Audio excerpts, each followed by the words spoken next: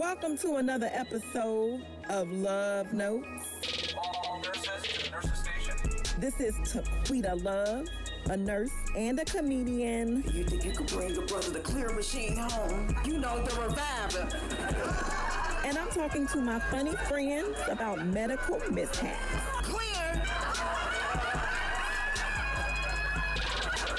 You are listening to Love Notes. You guys, I want to welcome to Love Notes none other than the hilarious, energetic firehouse of a comedian, Sterling Scott. Man, I really appreciate that intro. I was wondering if you'd remember that, man. That was at the Parlor in Seattle when we auditioned for NBC Diversity. Yeah, that was wild, man. I drove all the way down. I drove 12 hours from Canada to Seattle just so I could do that audition, and I only had a 3-minute performance. The stuff we've done, man. God damn. Oh yeah. What was so I know that's how I met you. I know I didn't make it to the second round. I made it to the final night, the night before that you go to LA. Mm-hmm. And then I didn't get picked. I've made it to that part every time. Okay. I've done it 3 times now, the NBC Diversity, and every time I make it to that final night, Mm-hmm. and then I never get selected to make it onto the finals. But I mean, you just got to keep swinging until you hit something, right? You only got to hit one time in this game in order to make it. And yeah, and you pretty much need one person to be like, he's good, you know? You know what I mean? And you just need that one person to follow through with it, because in 2016 I did meet Kevin Hart. I performed on season 1 of LOL at JFL. Yes. And I was in season 1, episode 1. And when I finished, Kevin Hart himself came backstage to find me. And he was like, "You are phenomenal." He's like, "You are an amazing comedian. Thank you so much for being here."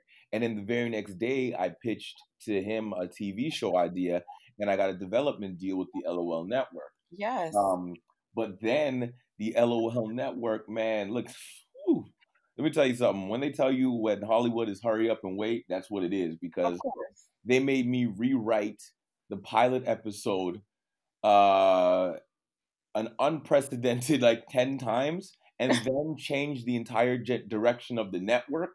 Uh-huh. And then they asked me to write different scripts instead. I wrote 8. I got rejected 8 different times. Uh-huh. On the last time I went in, they accepted the pitch, and then I never heard from them again. And that was the end of that. But that was in 2016. Yeah, it is. 2016, but I was in meetings till the summer of 2018 is when, you know what I mean? I felt like I was just being given the runaround, because I was flying out to Los Angeles on my own dime to sit down with these people and pitch these TV shows, get rejected, get on a plane, go back home, write again, come back again, and just keep doing it back and forth. I was all over the place trying to get this show going, because I thought that, I mean, at the time, Kevin Hart was at his highest level. He had just done a football stadium, unprecedented football stadium, sold it out in Philadelphia. And this is the same guy who's now standing next to me saying, in quoting in newspaper, there's a newspaper article about him talking about me, being like, everything this guy does is hilarious. I don't know what it is about him, but this guy is for real. And I thought, I'm going to make it. I made it. Kevin Hart at his highest level. You know what I mean? That's kind of like having Beyonce tell you that you can sing. So I'm like, when you gonna put me can I sing with you, Beyonce? You know what I mean? But then nothing came of it. But it just allowed me, it just reassured me, though, that my journey is real and that I'm on the right path. You know what I mean? Because you're going to meet a lot of comedians in this game, and very few of them will ever really do a lot for you. But when you get to meet, Kevin Hart's a comedic rock star, and at that level, for him to come and look for me, actively search me out backstage, was like, "Do you guys know where that guy is?" And came and found me and talked to me. He's very short. He looked like a strong 14-year-old. He just, you know what I mean? He just looked like he played football in grade 8. But he was a super, super nice guy. And one of the most positive people I ever got to meet. His energy was amazing. I'm thankful for the opportunity. I'm thankful for the shout out he gave me because I'm still using that credit to this day, baby. You know what's crazy? When I met you, your energy was ridiculous. I hadn't heard of you, and it was like, yo, who is this dude? And then I think we connected because I have friends in Canada, actually Toronto. And I think that was like the link that was like, oh yeah. We had multiple links. We had the friends in Toronto, and our major link was Ida Rodriguez. Oh yes, because I had just worked with her in Canada. And I was like, oh, I know. I'm like, oh, I worked with this lady. And you're like, oh my God, I love her. And then we messaged her, and she was like, I love both of you guys. it's so dope. Speaking of her, she is doing amazing. I mean, she got on that Netflix with She Ready, and just been tearing it up with so much different things. And I'm so happy for her, man. And she's like a genuinely good person. Like whenever I was doing auditions in LA, she'd come down and watch. Yeah. And so, you know what I mean? Like that kind of love, you know what I mean? There's nothing to gain from it. It's just, there's nothing to gain from hanging out with me or anything. I'm not anybody special. So to have somebody who really cared and actually looked out and came down and showed some support, her and Emery, they were fucking gems, man. And just thank you for them. A lot of my jokes come from dark places, and like she would encourage me, don't give up on that joke. When I was a babe in comedy, like a little itty bitty baby, it was like she kind of, you give people the game by like showing by example, and also by like, little pull-ups, or, like maybe I'm hosting the show and she's on and we talk about life, and she's dope. So I think that was Ida Rodriguez. You were the link for me and Sterling to become. I remember we called her at the bar, and she was like, ah! And that's also when I was very young in comedy. What year was that? I think that was like 2014, 2015, something like that. It was a long time ago. Well, for us, it was a long time ago, man. Because right now, I'm at 13 years. As of September, I've been doing comedy 13 years. I've been professional, like full-time, no job except comedy for the last, I'd say, 8 years. Oh, okay. That's dope. So, I can't remember when I did that, but I know when I still do all those kind of excursions where it's like, because being a comedian from Canada, it's like you said, people don't know who I am. And in Canada, they don't do too much to try to embrace their talent. And so the only way to try to get out from under the thumb and oppression of clubs and shady agents and horrible road tours was to make a name for yourself so that you can write your own ticket. And the only place I saw that happening was in America. Like your hustle, your grind, your work ethics in America, it's beautiful. And it really is a land of opportunity, because if you put your head down and grind, you can make something of yourself. Like a lot of the people who I met and worked with have gone on to do amazing things. I was in competitions with Matthew Broussard, who is now working for Comedy Central and was on different specials. I worked with Guy, who ended up getting a TV show and hosting the big gay TV show. I can't remember what he calls it. I worked with Tony Baker, who is now, not only is he hilarious in person, but his online persona. I work with Ryan Davis. You know what I mean? Like the list goes on for all these people who I've met on all these journeys, who I've seen grow and blow up and do well, and deservedly so. And so I know if they can do it, well, then I can do it too. Yeah, definitely. I mean, for Kevin Hart to come find you and, not be intimidated by your height. And to be like, I mean, you have the talent, like hands down. And I think what you mentioned was that like a lot of it has to do with location, opportunity, networking. And in the whole hurry up and wait thing, you couldn't have said that better, because it's kind of like like when I did Laughs on Fox, right? And I was just like, oh, I made it, you know. Yep, I remember Laughs on Fox. And then, I was just like, but that's not, it's such a journey. And it's like every step of the way is necessary for the next step, Hmm. Like it's kind of like the fact that you pitched all these things and it didn't blossom yet, it could just be setting you up for something else. Like, would you produce your own, Oh web series, yeah, your I own? would definitely. I've actually been thankful for that because of the fact that now I've been writing my own pitches and been pitching now, and now because I've been in so many of these meetings, I know what they want. I know what you know what I mean. I know what a pitch deck is. You know what I Uh-huh. mean. I know how to present. I know how to perform. You know what I mean. Like you got to know how to do the dance. It's not like when you go in, there's like a certain way and format and style that these people like to see in order to get the idea of your TV show. And Right. basically, you gotta at first I was going in being like, all right, I'm gonna hit them with this, stuff that they never heard before. And they would always be like, we don't know what you're talking about. And it's like the way that you would have to pitch your TV show, you'd have to then relate it to a bunch of other TV shows. You're like, okay, we got a little bit of something like this that's going on like that. And all right, and it's gonna be centered just like how we did like this. All right. And then you gotta give it some, you gotta spoon feed it to them because the sad thing about our industry is that it's not artists who are paying for the production of art. It is Exactly. artists asking for money from people who don't know what art is. And all they know is what a trend is, what's trending, what's Mhm. happening. But they have no clue what is actually good. Because if they did, then TV wouldn't be dead. You know what I'm saying? But Yeah. unfortunately, that's the way it is at this moment. But I hate it, the fact that, what I'm saying? Somebody who cannot do what you do is going to tell you what you do if it's good or not. You That's know? crazy.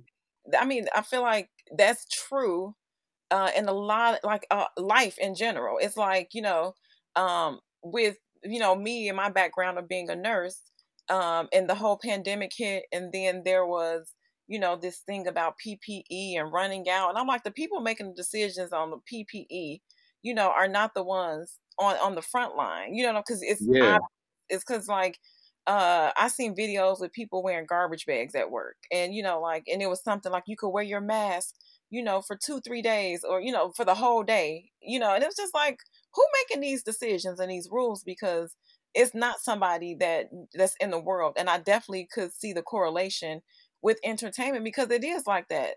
Like I've had the opportunity to pitch shows, and you learn that people don't want to read a bunch of stuff, and Mm-mm.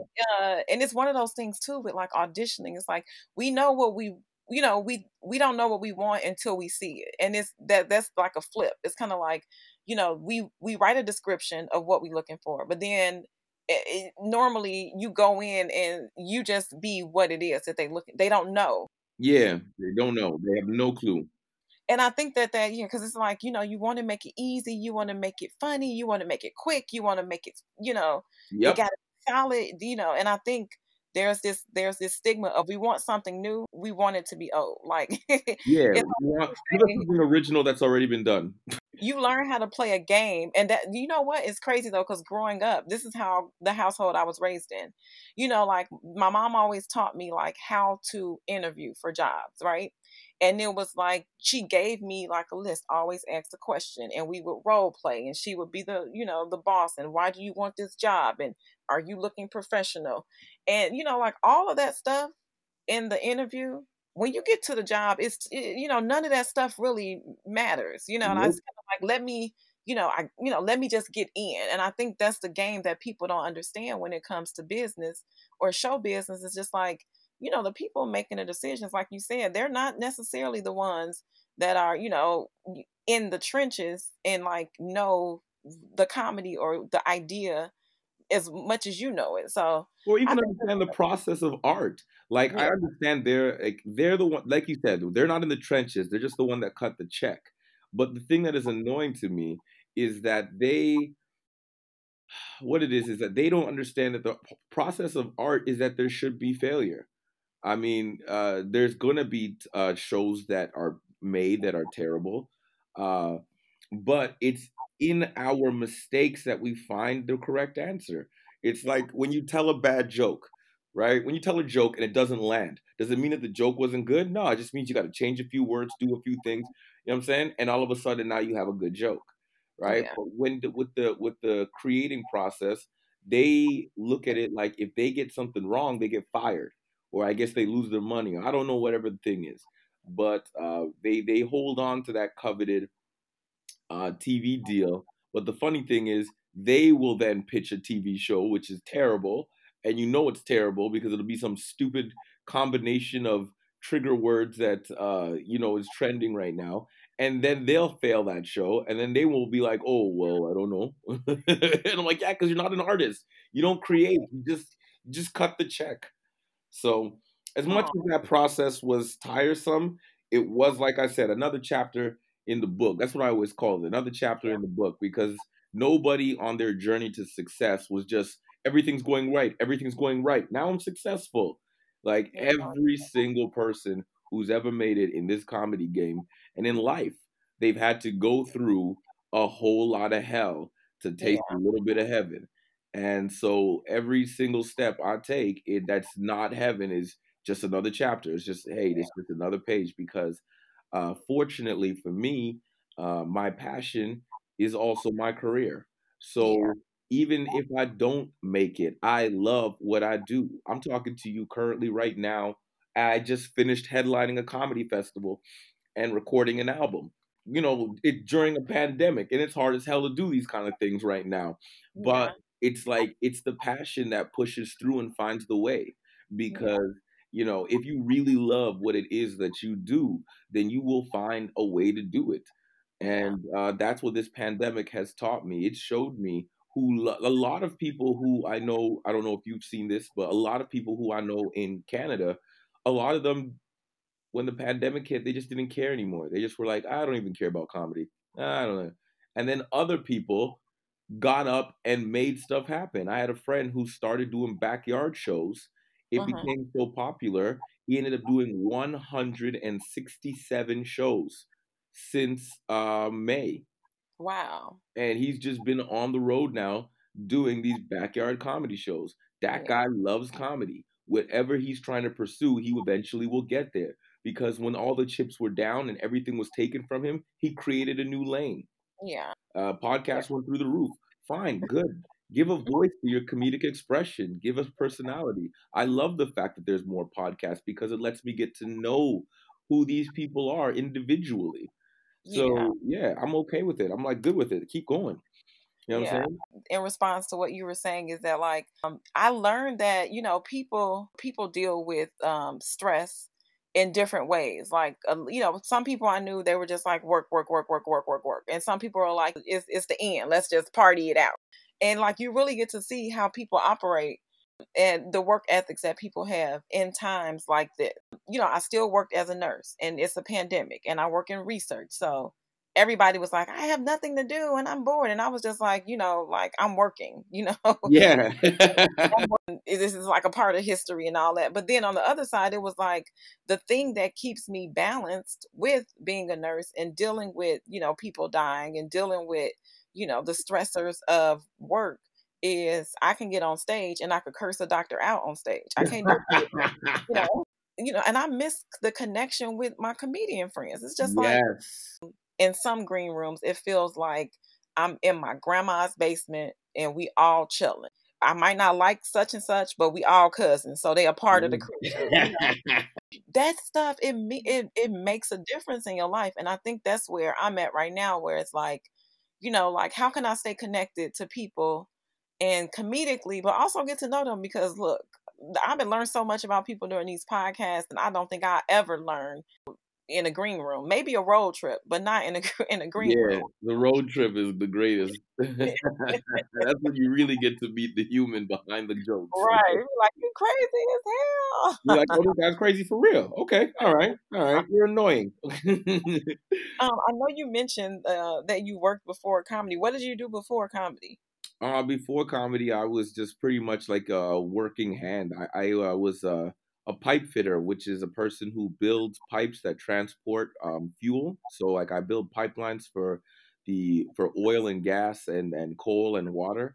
Mhm. And then before that, I was just working in any factory job, any warehouse dumb job that just needed a warm body.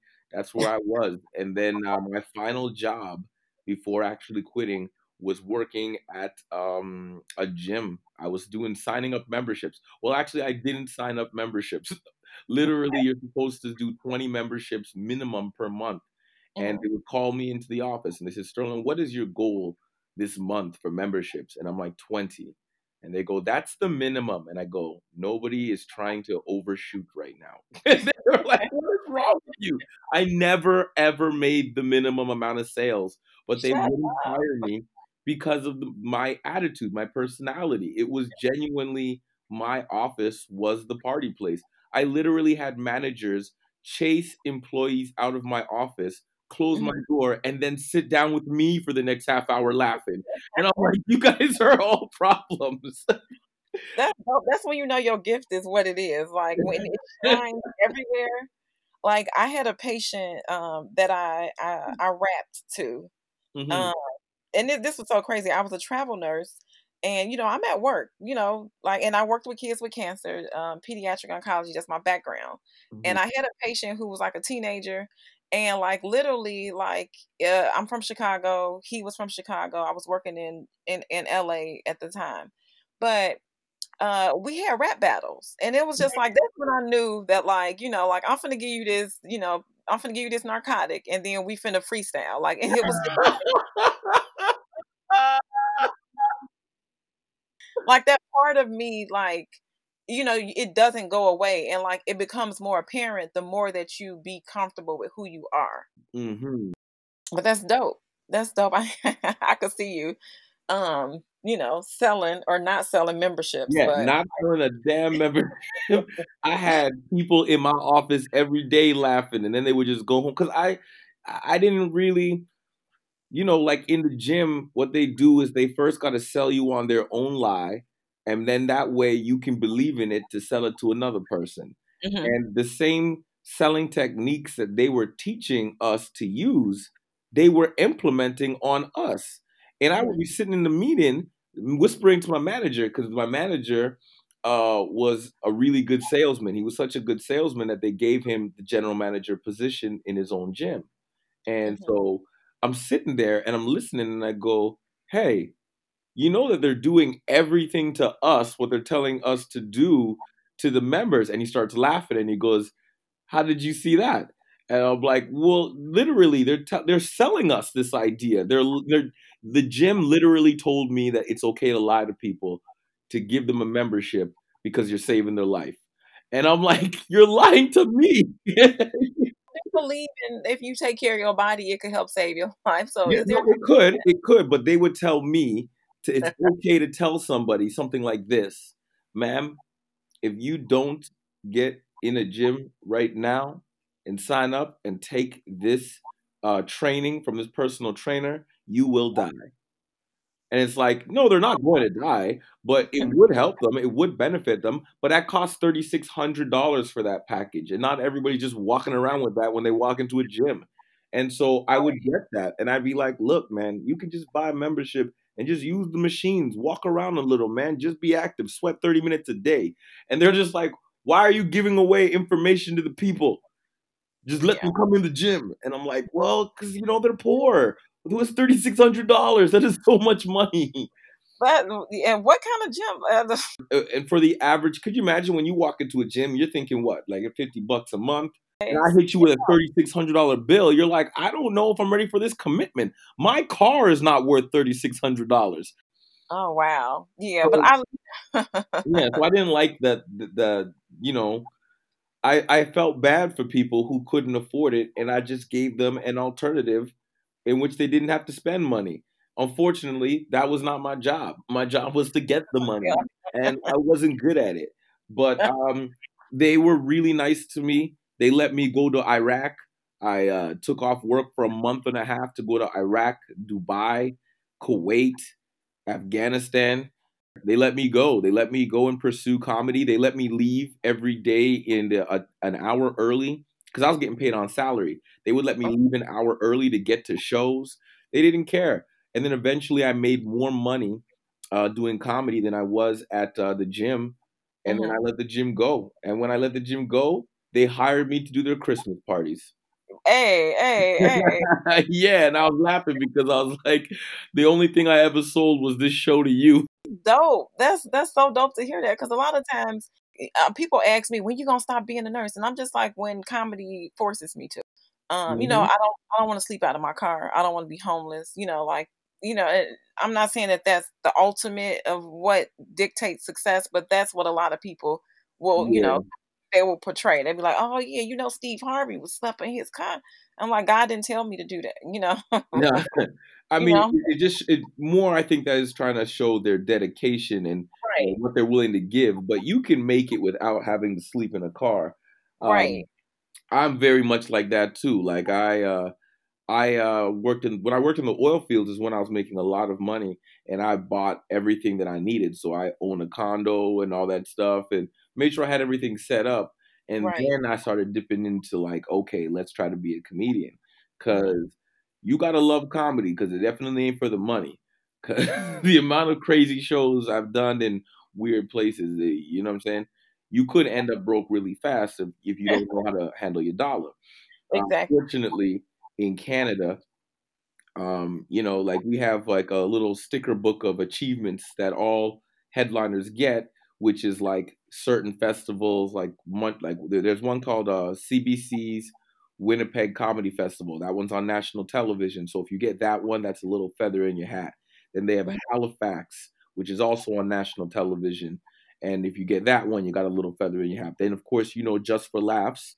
Yeah. Um, right? That's the biggest one, and then you get other little credits like in Canada they do know of the San Francisco comedy competition, Okay. and so I won that, and Yes. so that being the first Black person to ever win it from Canada was like a really big deal. So these are the little things that I had to do on my resume that would Right. allow me to travel the country freely. So now Yes. at this point in my career, I don't even I don't even remember back when you used to like send out emails every month to try to get bookings with your avails?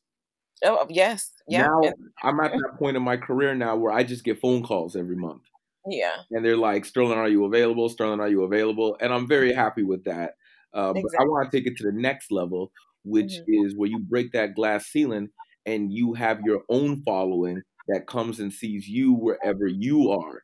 Because once you have that power, you in my mind, you've made it. Because Okay. like I was trying to break it down for the young comics. I was like, the comedy club doesn't exist without the comedian, but the Exactly. comedian exists without the comedy club, right? Know your power because the manager, the agent, the booker, the comedy club, all of those things are jobs that are created from what your talent is. And the Yeah. thing that we've been sold on is that they're doing us the favor. They're not Oh, doing you gotta us the favor because if there is no us, there's no them. We yeah. are the ones doing them the favor. But we've been sold. We've been sold the lie. We became the pimp and the hoe, right? But during COVID, it opened my eyes to how much these organizations don't do nothing without us. So the Exactly. power is within us. A comedy club will pay you $100 to go do a night at a sold out show, right, with 400 people in the crowd. And the Mhm. comics would be like, yeah, that's great. And I'm like, no, those 400 people did not come to see you. They came for the reputation of the club. So if you Mhm. crush, they'll just say that's what the club does. But Right. you will walk out that club and nobody will know who you are. Now, if you have a comedy show and you have 50 people who paid $10 a head, that's $500. 50 people who came to see you is more valuable than 400 who came to see you, who came to the club. And so you see, once you learn to build that 50, then 100, and then so on, you become more powerful. If I could do 100 people in any city in America, I would never need the club again. 100 people at $20 a head is $2,000 a show. And I can promise you guys right now, if you're listening, comedians at our level do not get $2,000 a night for a club gig. I can promise you that. You'd be lucky if the whole week you get $2,000. What I've learned in LA is like, it's a show business town. Doing a $20 spot, at a reputable club But then those people that you most likely want to be seen by to get some TV deal aren't in the audience in those outer skirts, other states. But now you can turn your phone on and they can see you wherever, like you can Exactly. literally record your podcast, your web series, you can post your stand up. Like you're so accessible now that it makes sense to be your own business. Yes, yes, and and that's the thing that I want a lot of these young comics to wake up and realize, because you know what I mean, a lot of them feel if they give their lives to the club that they'll end up making it, but the club is where you go to die. Like all that happens in the club is you just end up being a host in Canada. You know what I'm saying? In Canada, that's all that happens. You just end up being the host at the end of your career, and nothing happens for you. They just drain you of all your life and let you go. Uh, Well, they're outliers, I mean, you're saying Canada, but I yes, know, like, I'm saying in Canada specifically, because like for example, outside of Russell Peters, could you name one Canadian who does stadium tours? Just one ever in the history of Canadian comedy. oh, Exactly. We've never had one. So our Canadian, like I said earlier, Canada has a really bad habit of not giving a platform for our comedians to become stars, which is why you saw me in LA. Actually, before the pandemic, I was actually looking for places. I was trying to find a place in the Valley. move to LA. Yeah, I was. So I was staying with a friend. You know him, Keon Poli. Yes, killing the game right now. God, so happy for him. I met him when I was doing my first time doing the San Francisco comedy competition. I didn't win that year. Samuel Comroe, who is on America's Got Talent, won that year. The stutter. Again, that year. So in that year, it had Samuel Comroe, Guy, Matthew Broussard, and myself all on the same bill. So like I met him at that time, and he was very young into comedy, and he absolutely annihilated. And I was like, "Who are you, man?" And he's like, "Oh, I just started." And I was like, "I hate you. Like, how are you this good?" But again, we connected immediately, and so he let me stay at his house. Him and Keenan. Oh man, I love those guys, and that's how I met Tony. So it started with and DC. So that whole clique is just man, just brotherly love, man. Those people are genuinely good humans. I Yeah, am 'cause thankful to him. He let me sleep at his house for months at a time to just get my stuff together and never asked for $1 of rent. He wouldn't take no money from me. He would give me, this is how much this dude is a good dude. When I would leave for the road to go, like say I was like staying at his house and I'm like, I'm going away for 2 days, he would make sure I had snacks for the road. You know what I aw, mean? What kind of brother does that? That is a good man. You know what I'm saying? Like, a man with kids, because you need snacks when you're on the road. yeah. And so I was staying with him, and I was trying to find a place. So I was looking for an apartment, and our prime minister got on the news and said, "If you are abroad, it is time to come home." And that's when I left. I was doing the Amazon Prime Laugh After Dark. I was in LA to shoot that. Okay. And Did you? it was supposed to shoot March 27th, and on March 6th is when the world went to hell. And yeah, I had to come home. But yeah, I was in LA, and like I said, I was only in LA for a little bit of time, and I already seen there's progression in my career moving forward. I believe if the pandemic didn't hit, I would have definitely had a lot going on uh, in 2020.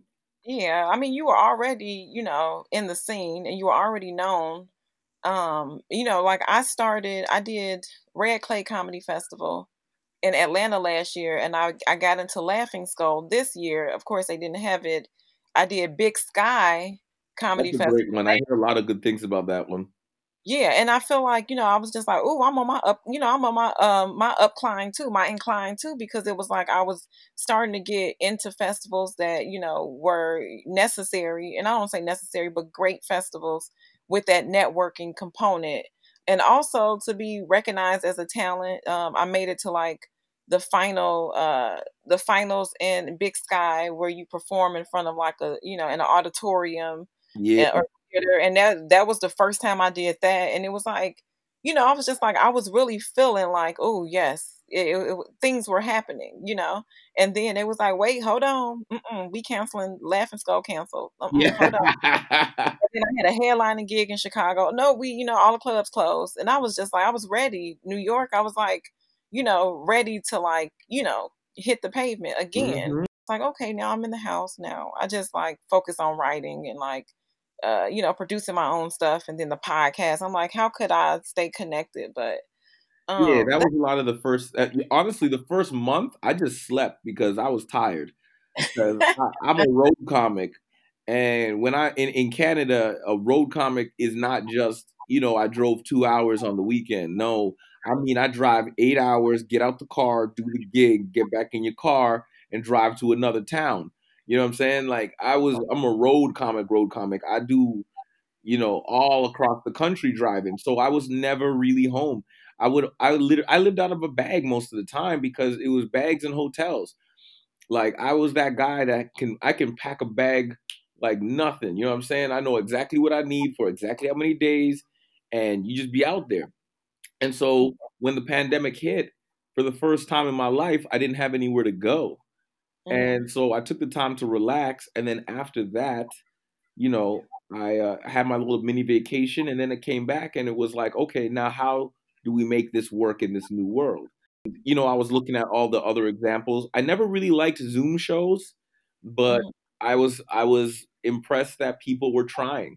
You know what I mean? It's like you said, comedy requires that intimacy, and yet now we lost that part of the comedy because now you're just talking to a screen with no reaction, no people, no understanding, no grip of who are you dealing with. And what's worse is when you watch those Zoom shows and people just be staring at you, and you're just looking back at them. It's just weird. look, unmute yourself. Can somebody say something? Because I'm like, Yeah, like, and they're just laying at home on their computer watching you like you Netflix. You know what I'm saying? Like this is not live, and so comedians had to learn different skills. I was doing. I tried one. I didn't like it. The people liked it, but there was no connection, no response, no call and response, and so I didn't understand what was happening, or I couldn't gauge. Because if something doesn't get a laugh, you could you pick that up. You go, okay, you don't like that, then okay, I'll switch and say this and whatever, right? it's like throwing your cards down when you playing spades. Okay, you think bam. Yeah. Look, You know what I'm saying? So, but it was just this new thing. And then I saw people doing podcasts. I started my own podcast. Huh? I said, shout it out. Oh, my podcast is called The Comedy Reject. It comes out once a week. And I have my dedicated 40 listeners right now. Every week, my 40 listeners tune in, baby, and I'm there for them, and I love them. I think it's hilarious that exactly 40 people come every week and tune in to hear me, because you know what? Some people will be like, 40 people is not a lot of people. But you have to understand, man, that's 40 people who really are my fan. They really mess with me. They really care to be a part of whatever journey I'm on. And it makes me feel honored. To be honest, I feel honored that there's anybody listening to my stupid face. Check it out, because I didn't know you did a podcast until it's brand new. I'm only 18 episodes in, so it's brand new. Okay, well, I'm definitely gonna have to check it out. And I know you mentioned that you did an hour special, and yeah, I've just recorded. So in Canada, in America, you guys have the Emmys for comedy. If you win an Emmy, it's a really big deal. In Canada, the equivalent is called the Junos. okay. And the Junos deadline submission for comedy albums is November 6th. Now, this is a pandemic, and not a lot of people have had crowds or stage time in order to develop an album. I was fortunate enough to get asked to do a festival in a city called Kamloops, British Columbia. That's where I am currently. I'm in Kamloops, British Columbia as I talk to you. And I just finished the CamCom Comedy Festival. Oh. In that festival, they had a beautiful show. And I said, well, can I record my album there? Because they had an actual crowd. And I told them I'm going to record a corporate clean.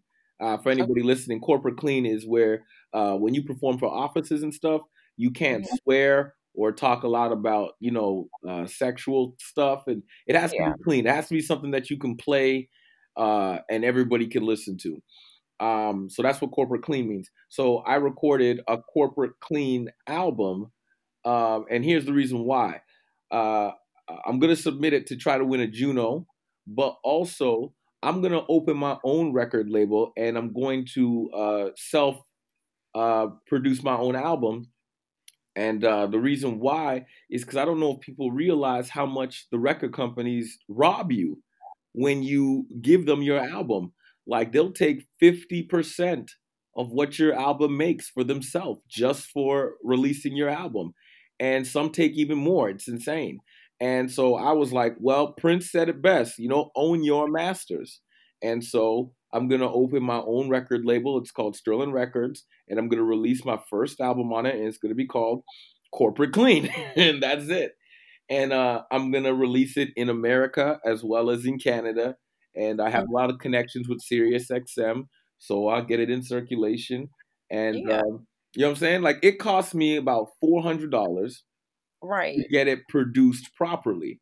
And I'm not just out here with a cell phone and recording trash. I have like a sound tech and, mics and the whole nine.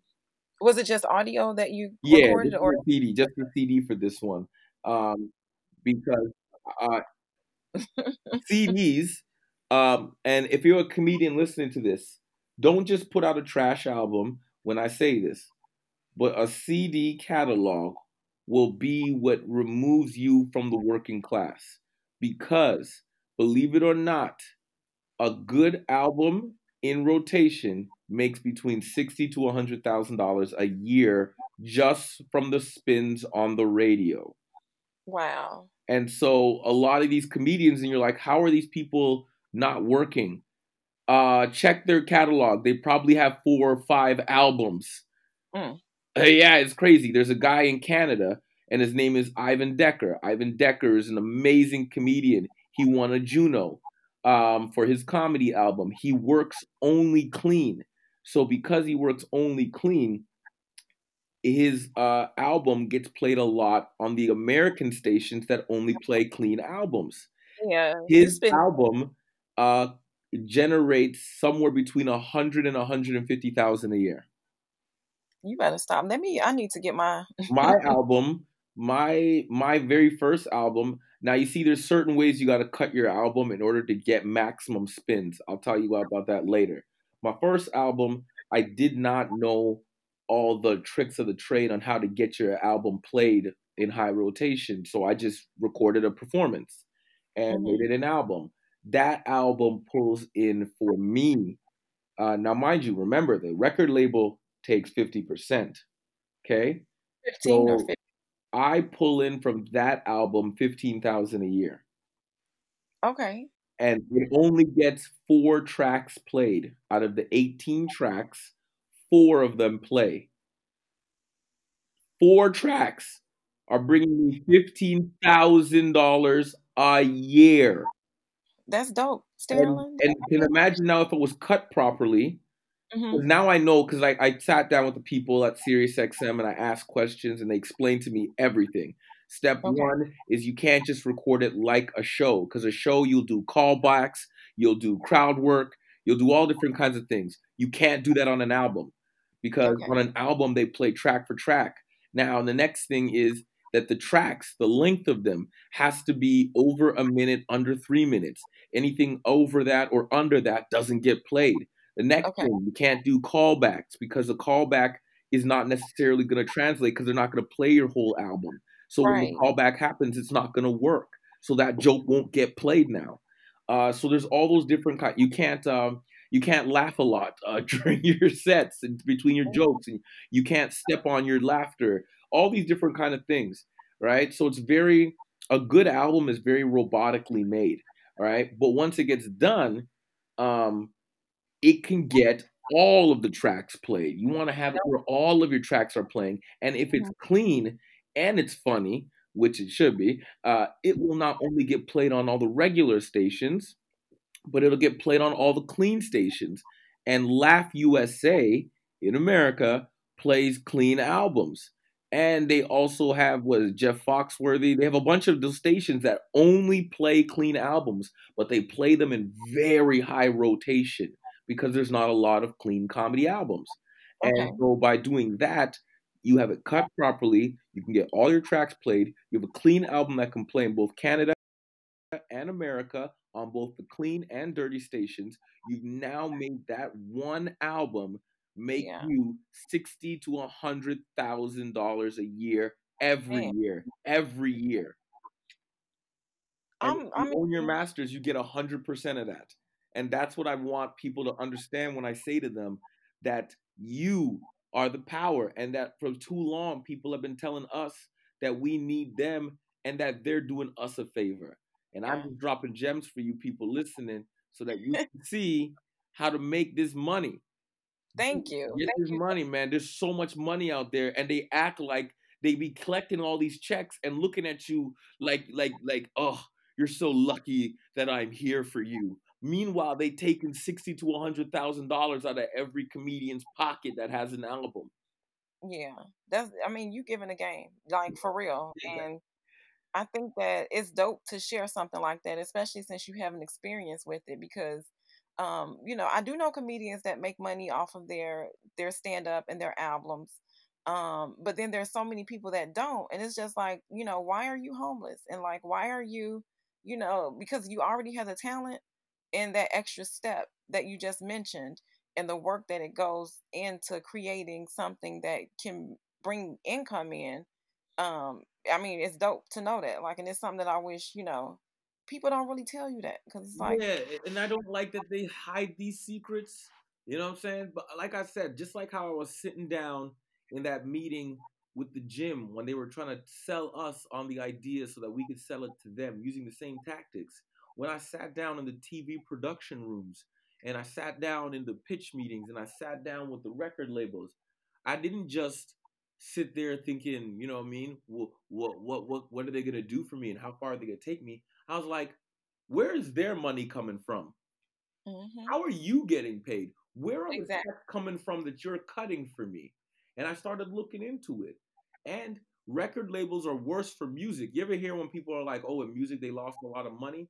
What happens there is the record label will buy you out. They'll say, listen, I'll give you $1 million. But what that means is I'll give you $1 million and then I own that record that you're going to make.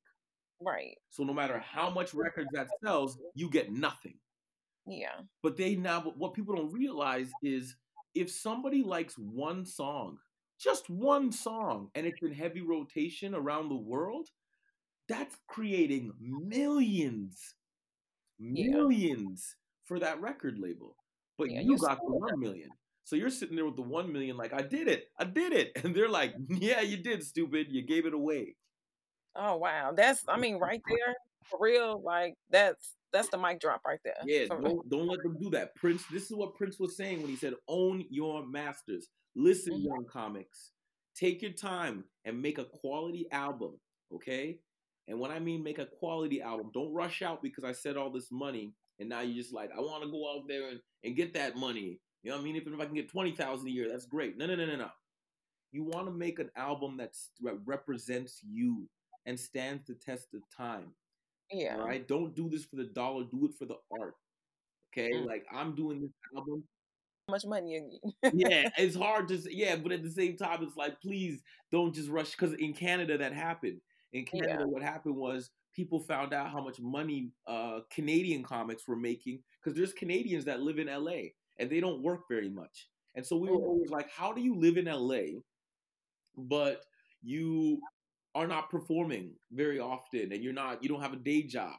Then we found out that low key, these people had 4 and 5 comedy albums and we didn't even know how to start getting a comedy album, but they had 4 and 5 already.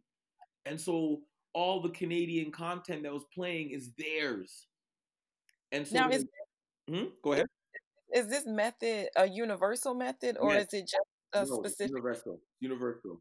You can go to any record label and ask for a deal and they will send you something that will say that they'll give you 50% for the performance and then they'll take 50% for the production.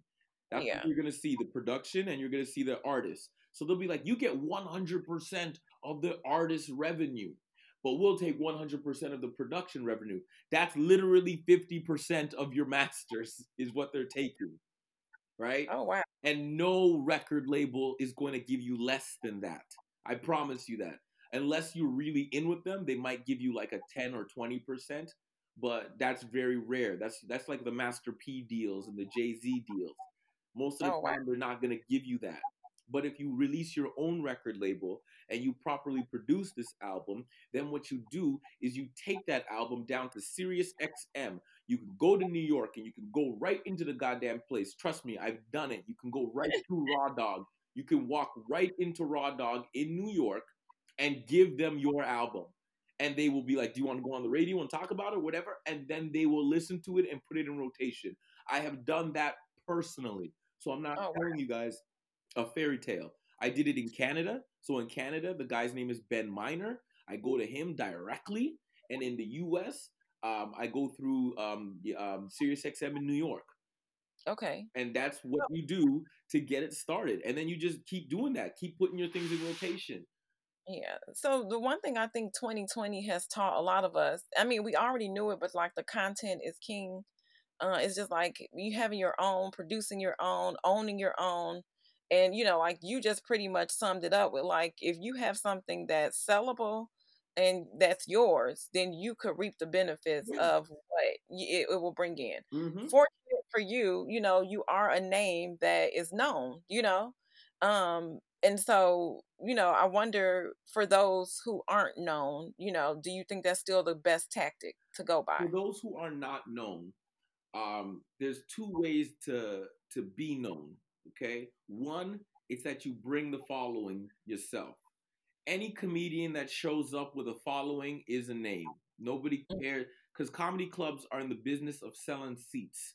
They don't care if the person's funny or not. If a person's like, I eat potatoes on stage and 150 people are coming to watch, the comedy club is putting on the potato eating man over you. Okay? Yes. So you either do one of two things. There was a girl I met who had just started comedy. Her name was Jonica Booth. And she showed up to crack him up with like 40 people. Mm-hmm. And she's like, oh, I just started comedy. But she's big on Instagram, so her followers came out to the show. Guess who gets a spot? Jonica Booth, because you got 40 people in tow. You know what I'm saying? And then there was, so it's either you got to build your audience if you're unknown, which means you got to really find a way to connect. Here's a tip that I used to do. Every comedy show I would ever do, before the show begins, I would get there early and I would put on every table like a little card that said, I'm the comedian and here's my Instagram handles, follow me. You know what I'm saying? And I would put that on every table, and when I'm on stage telling jokes, I would incorporate that those things on the table are to people to follow me. Like I'd write jokes that were like, this is why I'm not famous, because you bastards won't follow me and shit like that. And I would build followers from every single show that I do. And then I would throw independent shows monthly, where it's all about me headlining. And my little crowds, I would make them feel like anybody that's been to a Sterling Scott show in Canada, you can ask them. It's a vibe, man. It's not like it's a comedy show, but you feel like you're hanging out with your best friends.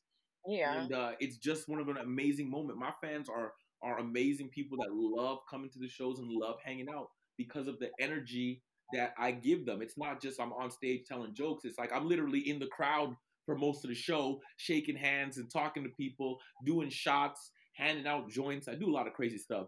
And when you get on stage, they're like, that's our boy up there. You know what I'm saying? Yeah. And so you could do that. That's step one, right? Which is bring your own fans. Okay.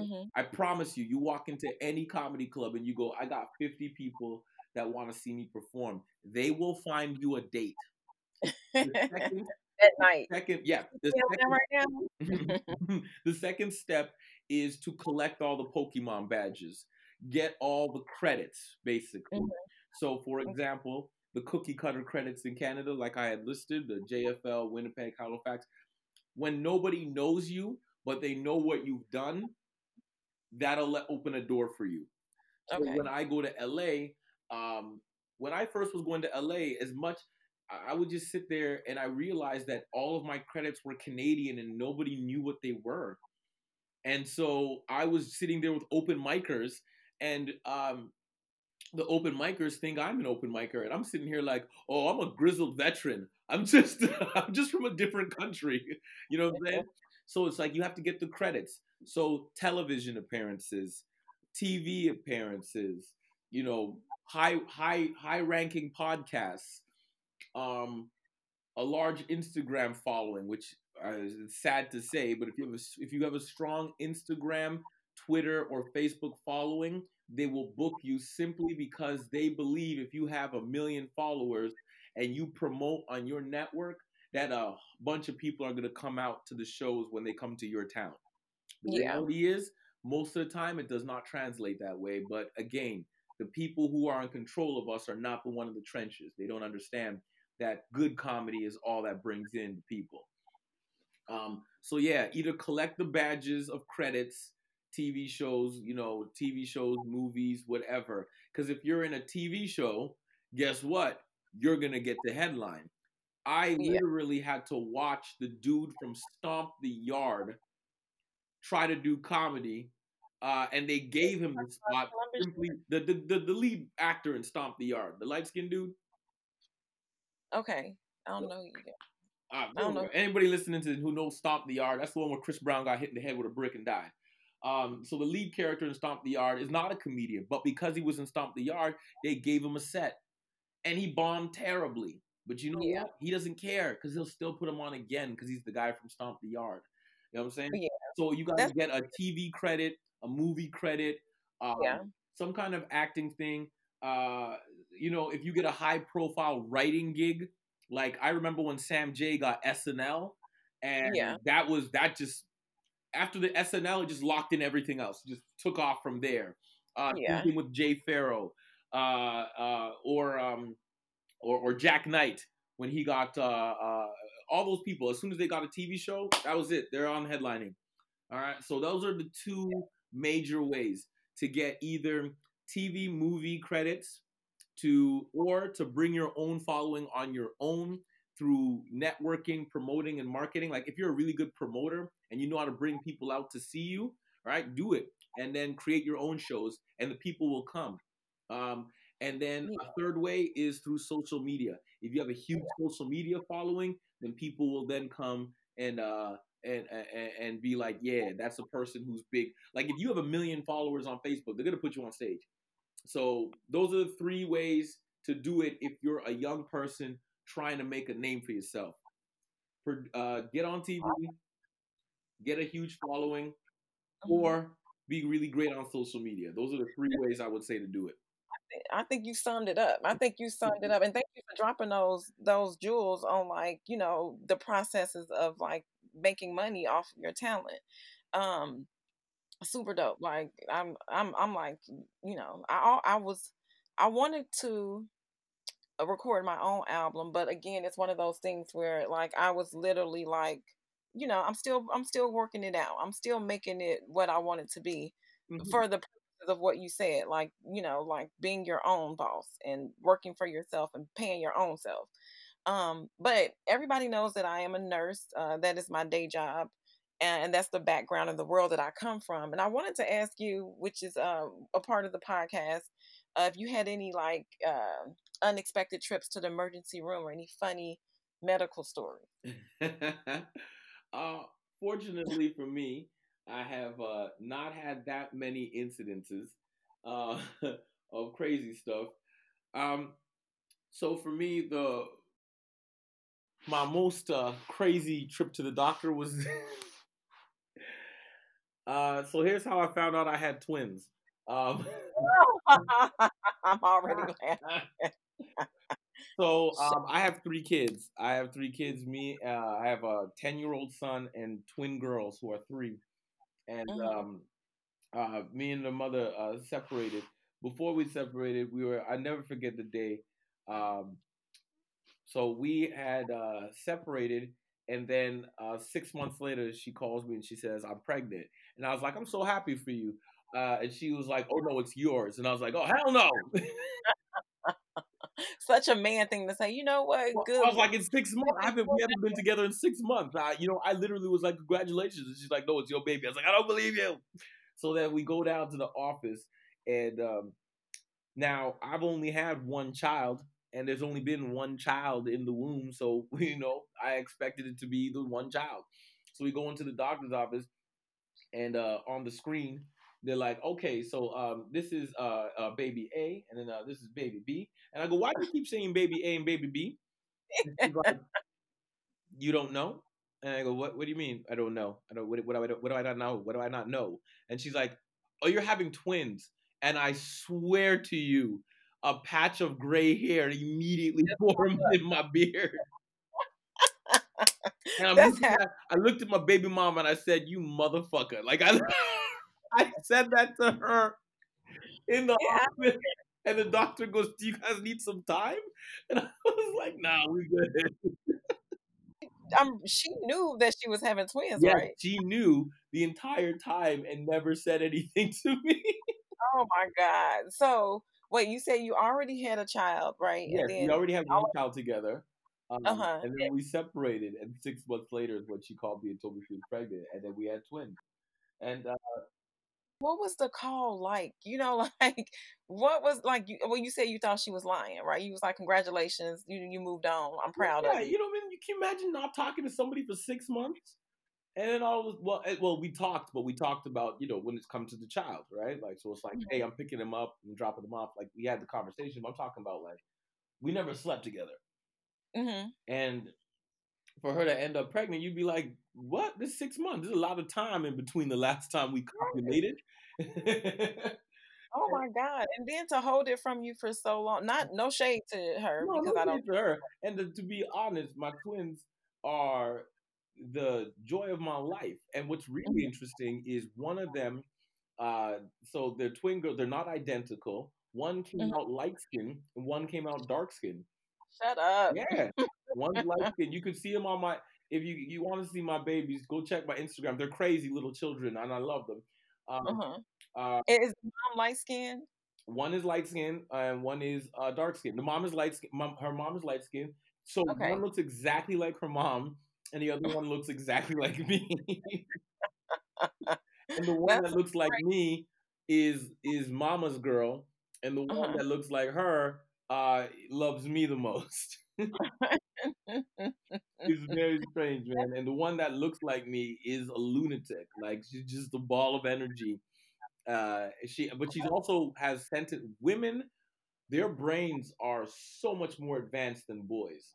My 3-year-old daughter was jumping on the bed. Her bedtime is 8 p.m. The time, I swear to you, was 11 p.m. And I listening, I could hear her jumping on the bed. And so I open the door and I go to your bed. And she goes, "I don't even want to be here right now. The only reason I'm here is because mommy left me here.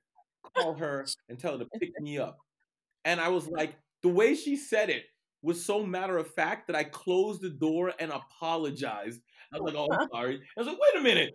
No, go to bed." What do you mean? She checked you real quick. Like, she did it like I ruined her. Like, you know what I mean? Like, I'm the one that was doing the party foul. I was like, "It's 11 p.m. and you're jumping on the bed in the dark. You're a lunatic." She's like, give me some cookies and milk too while you Yeah, at it. and it just blew me away. And then I called her mom. I go, "Who's teaching her how to speak this way?" You know what I mean? These are toddlers. They're not supposed to talk to you like that. But yeah, like I said, I don't get sick very often. I've never Uh-huh. had the flu. The only thing I've ever had in the hospital is I sprained my wrist one time. That's about it. I've never been in a hospital ever. So, well, like there's a difference in healthcare in Canada, though. Like, doesn't everybody gets it? That's what I Yeah, hear? Is we that have true? universal health care. Okay. It's not the way people portray it, like this amazing. Like, if you get shot, you go to the hospital, they go take the bullet out, it's gonna be free. But if you have cancer, that's your ass. You know what I mean? You got to pay for that. Oh wow. Having a baby. Do you guys still have to pay for having babies in America? I think you have to pay for insurance across the board, and then whatever your coverage is what it is. But I think if you don't have insurance, I mean, I think they have to, you know, deliver your baby safely. You just get a bill. Yeah, no, we don't pay for that. We don't. You can go. You just have babies all you want. Just pop them right on out. Ain't no, ain't no charge for having babies. So having babies in Canada is free. If you wanted to go see the doctor, you know, if I went and I signed up for a doctor and said, okay, you're gonna be my doctor. Every checkup I go to is free. Anything they prescribe is free, but the medication you got to pay for. So, Okay. like, do you pay to go see your doctor? Yeah, I have a copay, but I, you know, I have Okay. insurance. Well, then, yeah, that does suck for you guys, because, like, yeah, no, we don't pay for any of that. No, you just have your health card, and you give them your health card, and then that's it. That's how you get it. You just need to be a citizen of Canada to get the health Yeah, card. you got to be a citizen. For the longest time, our health cards never had our faces on it. Like, we didn't have ID. It was just a piece of paper. And Americans would drive up and use health cards of their family and friends. Oh, yeah, definitely. Like, you're not checking. No, you're not checking. They don't know. They don't care. There's Americans I know that live in Detroit that have family doctors in Windsor because they cross the border and take their family's IDs. It sounds dope. I mean, like, but you did clear up like what I thought. I thought it was just everything. You just confirmed that it's not. It's not all perfect, but I mean, it's like we got to pay for your dental. You got to pay for cancer. You know what I'm saying? But, like, you're paying for the medication. You're not paying for your time in the hospital. Okay. You know I mean, that's still because people put their houses up. Because my background is oncology, which is cancer, and you know, you meet patients that, like, you know, their insurance covers so much, but then they got to pay for all, and this hospital stays is everything. It's like, you know, it's one of those things where, like, people put their house up, they sell everything, and they lose. Like, it's really traumatic on top of being sick, you know. Yeah, Not like, my everybody, father but died of cancer, and you know, fortunately, being in Canada, the only thing that he had to pay for was the medication. But the stress of going through cancer alone is enough to, you know, kill you. And to put on the pressure of losing your house and burdening your loved ones, that's insane. yeah. Because, you know, my father, you know, died in hospice care, and Okay. they don't charge you for any of that. Like, you know, he stayed in hospice care for the last months of his life. And Yeah. that's we don't pay for any of that. There's no bills that come to you. Well, that's good. I mean, I think that's it should be like that because, you know, my brother's actually a hospice nurse, and he like visits people when they're at home, and you know, and they're on their you know, on their sick bed, you know, on their transitioning stage. Yeah, it's a very sad place to be. It's like, who wants to, you know, hear, you know, like, it's like, we know they're here for dying, you know, peacefully or pain free at home with the loved ones, but who wants to deal with that and then be like, and here go your bill, you know, Yeah. like, Oh my that's just, God. you know, yeah, it sucks, but I'm sorry, you know, that you lost your dad, and my condolences to you. Oh, thank you. Thank you.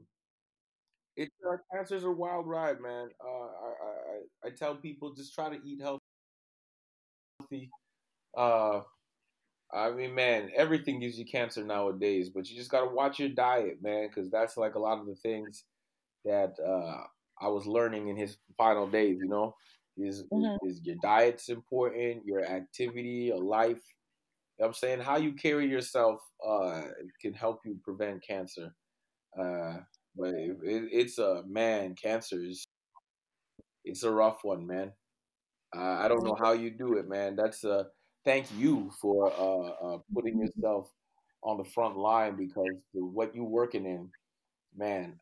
I really hope one day they figure out how to cure it for real. But for right now, Yeah. that thing is ravaging and destroying us, man. Yeah, it's, you know, like, so I lost my grandmother to throat cancer, and I think it was caused by smoking. And before I was a nurse, you know, like, she was on hospice, and I would, like, read her books, and, you know, like, I would cook. I learned how to fry okra because she wanted fried okra. And it was just one of those things where you just care for the person there, and it's like an unconditional thing. Mm-hmm. And then when I became a nurse, I worked in pediatric oncology, and it was like one of those things where like if you don't know this world, if you haven't like lost somebody to cancer, or if you hadn't experienced it, like most of the nurses I worked with, some had personal experiences with it. Like I had nurses I worked with that were cancer survivors, and then I had people I worked with that lost family members, and I think that like that made it easier to care for people when they were sick, and it made it easier to understand, Yeah, like, the pain, the journey, have the empathy required to allow you to, because they don't want to see people being sad and crying over them. right, You know what I'm saying? But at the same time, you got to be aware that sometimes the drugs might make them loopy. Sometimes they might be in pain. Sometimes they might be depressed. You know what I'm saying? You yeah, got to understand how to navigate. It's a wild ride, man. They're yeah, suffering every day. They're in pain every day. And yet, you know what I mean? Deep down, there's a little bit of hope that they might make it. And then some of them, there's no hope. That's a rough place to be. yeah, My dad put a do not resuscitate on himself because he said, yeah, I would rather die than do chemo again. You know what yeah. I'm saying? And like how crazy, how painful it must have been that he was like, nah, dog, I'm ready to go. Yeah, you know what? For those that don't know, do not resuscitate is when you say, like if I stop breathing, then I don't want any more. I don't want, don't bring me back. Don't do anything to save my life. And with that, in me working in that field in oncology, for kids to say to their parents, like, I don't want to fight anymore. Those are the things that, like, Ugh. me as a nurse. But the thing is, there is so much joy, there is so much life, there's so much love, and it grounded me all the time. Going to work, like I got dumped, and then I go to work and I got a new diagnosis of some type of cancer, and now I go in the bathroom and cry from being dumped, and then I got to straighten myself up because I got to, like, Yeah.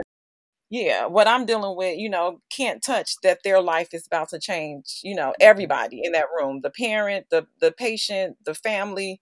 It's so much more than people, you don't know, like relationships fail because of Yeah. dealing with a sick person, and finances be messed up, and then it's the spirit and depression and, Ugh. all the stuff. Yeah, it's just a downward spiral.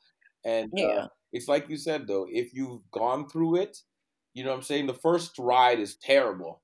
But then afterwards, you start to understand how to navigate and how to deal with the process, man. And you are a strong woman because you're dealing with children. You know what I mean? Because, like, I have, like, man, kids are the future. You know what I mean? When I see kids, I love children. I love kids. And to see a kid, being like, I'm ready to go, man. Before, you know what I'm saying? They didn't even get to be an adult. They didn't even get to live out their dreams and stuff. That just crushes my soul. So the fact Yeah. that you are in the field to help these people, man, thank you. You are definitely a godsend. Thank you. No, I'm good. Thank you. But I think that's what took me to stand up, because like the part of me that would be like, okay, like people need more than just like here's a pill, and it'll be like I remember, did I tell you? Maybe it was you that I would freestyle with patients. Yes. Yeah, and then it was like just building relationships. I had patients offer me weed, like they want to smoke with me. And that's the type of stuff. It's like, me, I'm the nurse. I'm not going to be in here talking about, oh, you can't talk, I'm just like, I'm a roll you on in the garden downstairs, do what you need to do. And then, then we go, it's like one of those things where it's like, like me being a nurse, like you become a part of somebody else's world and almost like a family to them when Yes. they're there so much. And, like I have so many stories. Like I had a patient, just talking in on a higher note. I had a patient that had like that loved the flavor of what was Flavor in New York. Who was that? Flavor Flav. Oh my God, remember yes. this was a Caucasian boy, surfer dude, come into the hospital, diagnosed with cancer.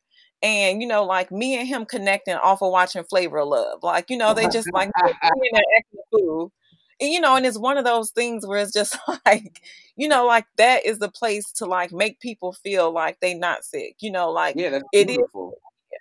And I think comedy helped me to, you know, just to explore the other parts of me, to love life and to live life and express how I felt about, you know, life And in another that realm. gives life, man. I literally had one time, I'll never forget. So it was Christmas Boxing Day, actually, to be exact. It was Boxing Day at a comedy club, and I was headlining in Canada. And at the end of my little comedy show, I say, you know, I sold my CD, and I was like, it's pay what you can. Whatever you feel this is worth is what I will accept. And there's a man, and he came, and he gave me $250. And I said, sir, I cannot take all this money. And he said, I was going to kill myself today. Oh, yeah. And I watched your show. And you made me laugh so hard. And you talked about, you know, because I talked about a lot of different things. I talked about how my dad died of cancer. And I talked about how I cope and how I dealt with things. And he's like, you know, I'm not going to kill myself. But this is all the money I have because this is what you're worth to me. You know what I mean? And this is everything I have. And it can you take this. And I was like, okay, because I still have bills to pay. So I took the money. But like laughter, the laughter that we get from our pain relieves the pain of the in the lives of other people. Yeah. And so it's great that we're able to have this art, this talent, this ability. And I'm thankful for the ability because I'm just like, man, how lucky is it that I just happen to be English speaking and live in a country where comedy is an actual form of making a job. Like if I lived in Russia, I'd just be dead. You know what I mean? Yeah. So it's just like, I'm thankful that I have this talent and that I have this talent and I can utilize it in a place where it can be monetized and allow my passion to also be my career. So I am thankful every day for the fact that I can make people hee and ha ha. Well, I'm thankful. I'm thankful for you. I'm thankful I got to meet you. I'm thankful for you being on the show. And you know, we're gonna wrap up because we are out of time. Yeah. Well, that just shows how good of a conversation it was, man. Thank you so much for dropping them jewels. You know, I can't wait to see you in you know, in real life. Well, as soon as these borders open back up, I'm coming right the hell back because I do miss you. I do miss all of you, and I miss LA. Well, tell us in the meantime. Tell us, you know, where we can find you. So you're gonna. All right. So, like I said, my album Corporate Clean will be released in November. So look out for that on Spotify and iTunes and all your major streaming networks. It's a very good album. It's a combination of all my cleanest jokes put together in one hilarious hour. I also have my podcast, The Comedy Reject. Give it a shot, man. It's where I come down and you just get just tune in. You'll hear. It's a wild talk. The Comedy Reject is best described as what it's like to be my friend and hear what I've done for the day. And also my follow me on Instagram at Sterling's Jokes, or on Twitter, which is also Sterling Jokes, or on Facebook, Sterling Scott the Comedian, or Comedian Sterling Scott.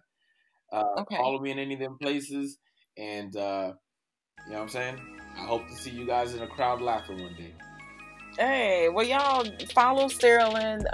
Look, Seattle brought us together. Yeah, it did. Seattle brought us together, and comedy kept us there.